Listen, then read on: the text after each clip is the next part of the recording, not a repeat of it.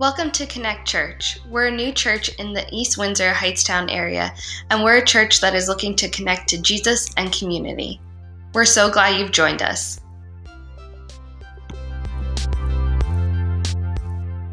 Hello everyone, welcome to Connect Church. My name is Frank and I'm the pastor here. Wherever you're watching today, we're just so glad that you are here with us, and so thank you for joining us. Today we're continuing in our series, Abide. If you're new to our church today, our church is all about discipleship. We continue to say as a church that our win is when someone in Connect Church grows in the way of being a disciple of Jesus. Now, what does that mean? There's two different ways that this can happen. The first is that I grow in my capacity as a disciple. That means that as I follow Jesus, as I learn his ways and his heart, I am more loving. I spend more time with him. And so that's one way. But then the other way is also I grow in my capacity of discipling others. See, God has now poured something into me, and so because of that, I teach others the way of Jesus as well.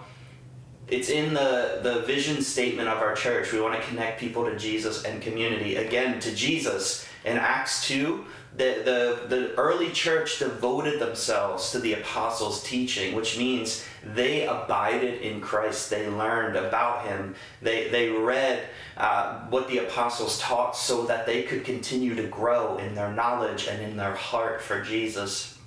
They grew in community. They devoted themselves to meals and deep fellowship and prayer. See, there is a need for our personal ability to abide. We need to spend time with Jesus. But then there also needs to be a corporate aspect of abiding together. And see, I think sometimes in church and even in my own life, I sometimes do one or the other. I'm an introvert. I like being alone. And so there are times where I like just spending my time with Jesus and not dealing with community. It's easier to be alone and to be with God. But I need community to hold me accountable, to speak truth to me, to maybe point me back sometimes if I read scripture and I get the idea a little wrong. I have people who say, no, this is what the author originally meant, and this is how you should interpret it. But then there are others who skip the personal time with Jesus and just head to the community end. And there we miss our heart and our growth for Jesus. See, some of the biggest marks of our growth in discipleship are, one, how we spend time with God. Can we hear his voice? Is he leading us? Is he guiding us? Another one is how we love each other. See, I believe wholeheartedly one of the greatest marks of discipleship is when I grow, I become more loving. See, if you follow Jesus and you don't begin to love others with the heart that God loves us with, there's a problem with that. Then the next mark, are we discipling others? Have we reached a point where now, because of my relationship with Jesus, I bring others and say, follow me as I follow Christ? And then the last mark of discipleship is this: it should change the way that we think. Our minds, the way we process information, should look differently than how we process things without Jesus. See, following Jesus is a complete paradigm shift, especially when it comes to the way that we think. And see, following Jesus isn't even about what to think, it's how to think. And what I mean by that is sometimes in church, we just tell people what to think, but God wants to completely change the way that we think altogether. See, I'm facing something difficult and overwhelming. Where does my mind go? Culture says I need to think this, but the Bible and God says this is actually truth. My framework for viewing the world is totally different, because I believe that this is true, that Jesus is who he says he is, because I spend time with God and I know his voice and where he's leading me and guiding me. Then out of that, that's how I think. And can I tell you today, it's not as easy as it sounds. As I read scripture and I know God and he's provided for me in the past and he's been there for me through some really hard times, and yet sometimes When life is overwhelming and difficult, where does my mind go? God's forgotten me. He's not with me. Maybe I need to buckle down and provide for myself because God may not do it. And can I tell you that in those moments, that's where I need to remind myself, I need to change the way that I think. And so what does that look like today? We're going to take a look at that. In John chapter 15, verses 9 to 11, we read this. It says, I have loved you, even as the Father has loved me. Remain in my love. When you obey my commandments, you remain in my love, just as I obey my Father's commandments and remain in his love. I have told you these things so that you will be filled with joy. Yes, your joy will overflow. Jesus here, he deliberately loved his disciples the way that God the Father loved him. And see, we know that Jesus loved his disciples. How? Because he taught them, he protected them, he guided them, but most of all, he served them. And it was a reflection of the way that the Father loved the Son. And it's with a love that has no beginning and end, that is close and personal, that is without measure, and it's unchanging. And so the love that the Father had for the Son, Jesus showed to his disciples. And it's also a picture of the way that he loves us today. The love of God is incredible. And it's so much greater than any love that we know here on earth. And I would say even today, one of the ways that we need to change the way that we think is maybe today watching this, you've had parents who haven't shown you the greatest love. Maybe you were in a relationship, a marriage, and it didn't work out, and so you don't think love is possible anymore. Today, hear this. The love of God is so much greater than any love here on earth. And even if your parents were incredible, you're in a great marriage, you have great friends around you, and you feel loved, as good as that love is, God's love is still greater than that. We need to realize the love of God is incredible. Why? Because sometimes when we fall short, when we make mistakes, we think God can't love me anymore. Or maybe today, even watching, you stumbled across this video and you think, there's no way I could walk into church because of what I've done. The church will catch on fire, lightning will strike, all of the things that people often say when it comes to coming to church. It's not true. We need to change the way that we think. Love here on earth in our culture today has a lot of guidelines to it. We need to think the same. We need to look the same. We need to behave, but God's love has no beginning and end. It never stops. It's close and it's personal. Today, it's for you. It's without measure, but most of all, it's unchanging. God's love for you is steadfast and true. Jesus also connects here true discipleship with obedience to him. And Jesus fulfills this in regard to God's plan for him, which was death on the cross. Again, God's plan sometimes for our lives isn't always easy, but when we fulfill it, when we live it out, man, there is nothing like it. Today watching, maybe you feel purposeless, maybe you feel like life is going nowhere. Maybe this last year has caused you to pause and reflect and ask, what is the plan for my life? I thought it was this, but it fell apart. Today, would you ask God what his plan is for you? And it starts in obedience to who he is and what he asks for us. And see, when we fail to abide in Jesus and his love, we struggle to keep his commandments, and we don't experience the fullness of joy that Jesus promised to us. The joy of Jesus is not from a life of ease, but it's the joy of being right with God. Can I tell you, life, whether you follow Jesus or not, is gonna have moments where it's difficult, where it's painful, where it's hard, where you simply ask, why is this happening to me? And in those moments, it's hard and it's difficult. But see, the way that we can think when we follow Jesus is this. See, we can have joy. How? Because we're right with God. And all throughout Scripture, we read these ideas of when pain hits, we can have joy. And why is that? Because we have a God who's with us. And not only is he with us, but he understands what we're going through. How do I know that? Jesus, the perfect Son of God, was still killed by the people around him. And oftentimes we think that following Jesus is going to be easy, but why would it be when Jesus himself was put to death? But even though that happens, we can still experience joy. Why?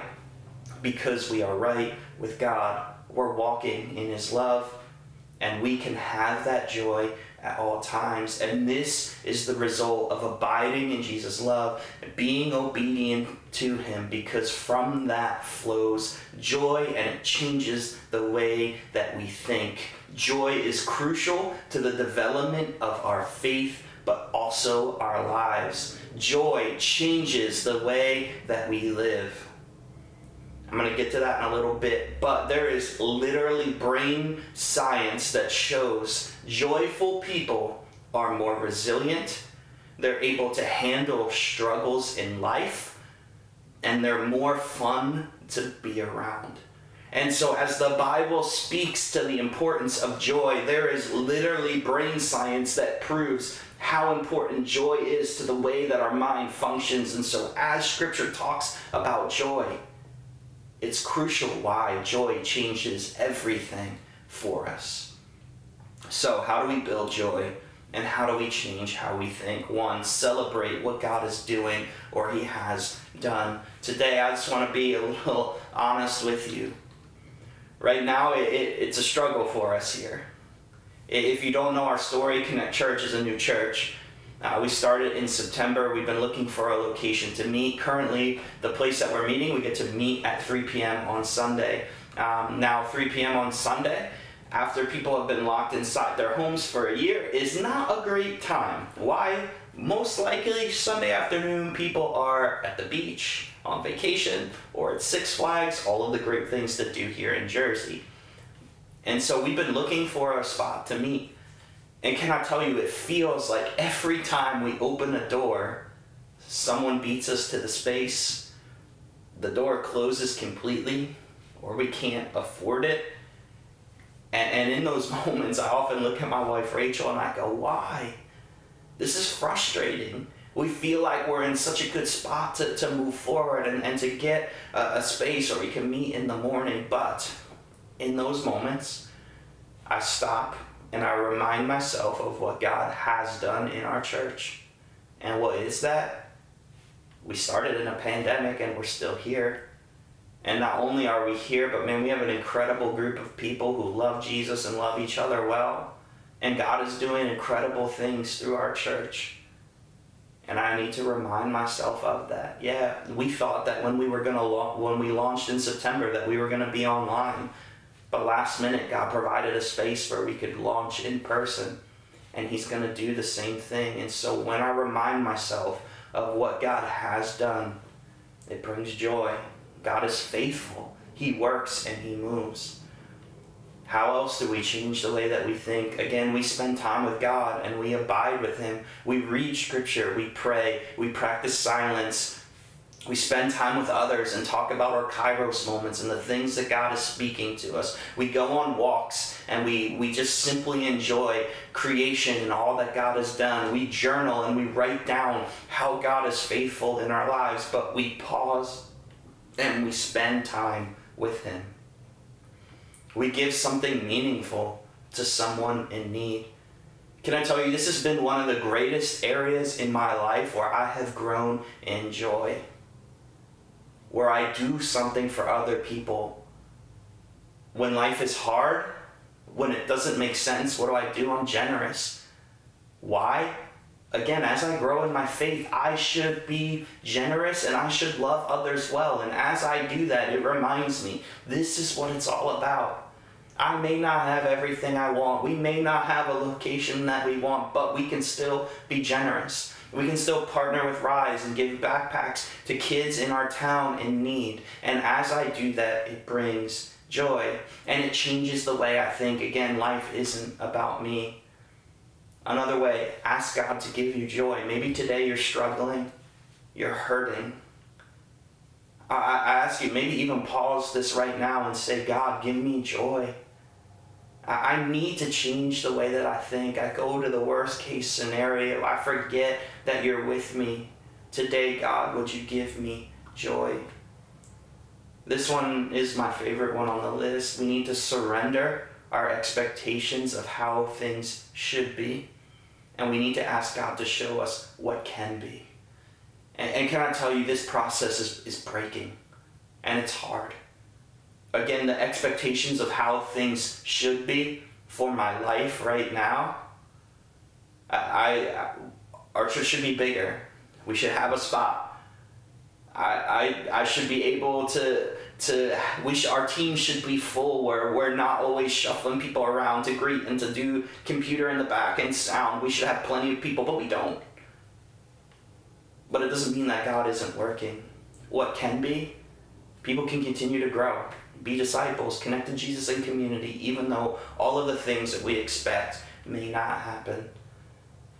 And the last thing we need to do is we need to choose joy. And I'm not talking just some I'm gonna be happy all the time. No. I need to choose joy in the sense of I will abide and I will be obedient to what Jesus calls me to. And I know that regardless of what happens to me, life is okay because I am right with God. And so because of that, I am going to choose joy and gratitude. Again, joy rewires the way our brain works. And if you're interested in this idea, I encourage you, read the book, The Other Half of Church. It talks all about this. They also have a podcast called The Other Half of Church. And in there, there's an episode on joy. I encourage you, check it out and read it. Joy, as we close today, comes from the face. In the Old Testament, we read the line, "May his face shine upon you." And when we encounter the presence of God, it changes us. The same thing is true with our joy.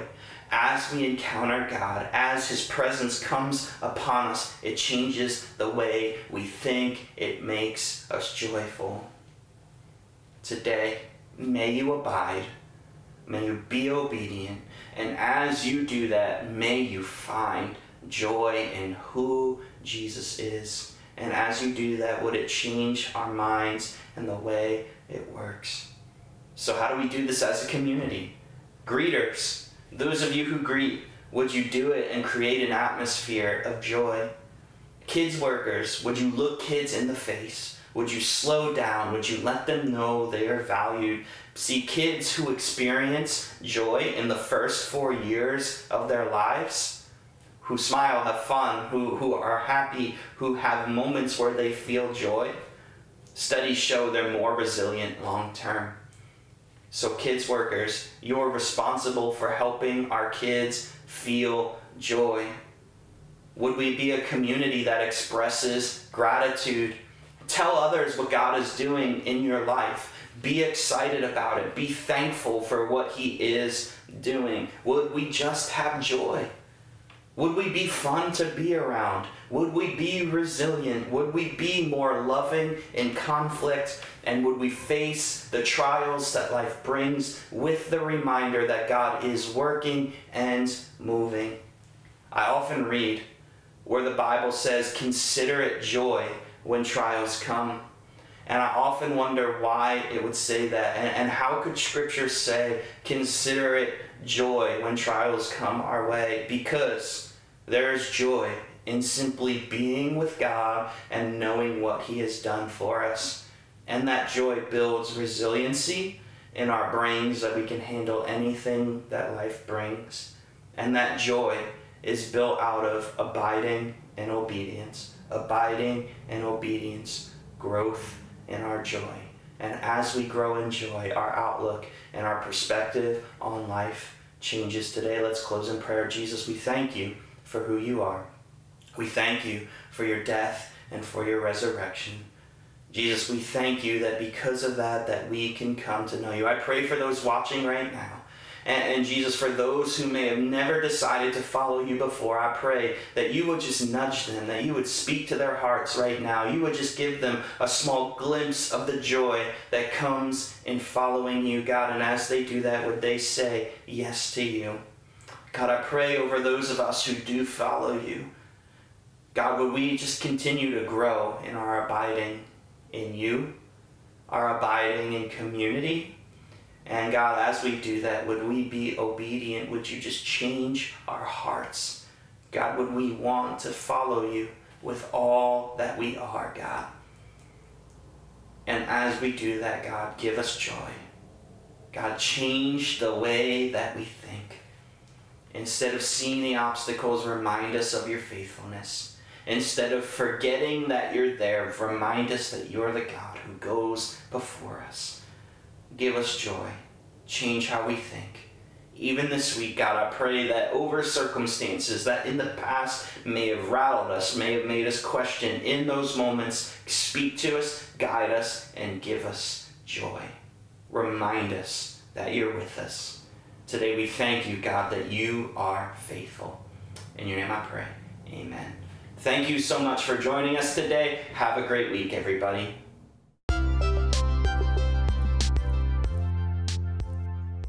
Thank you for joining us today.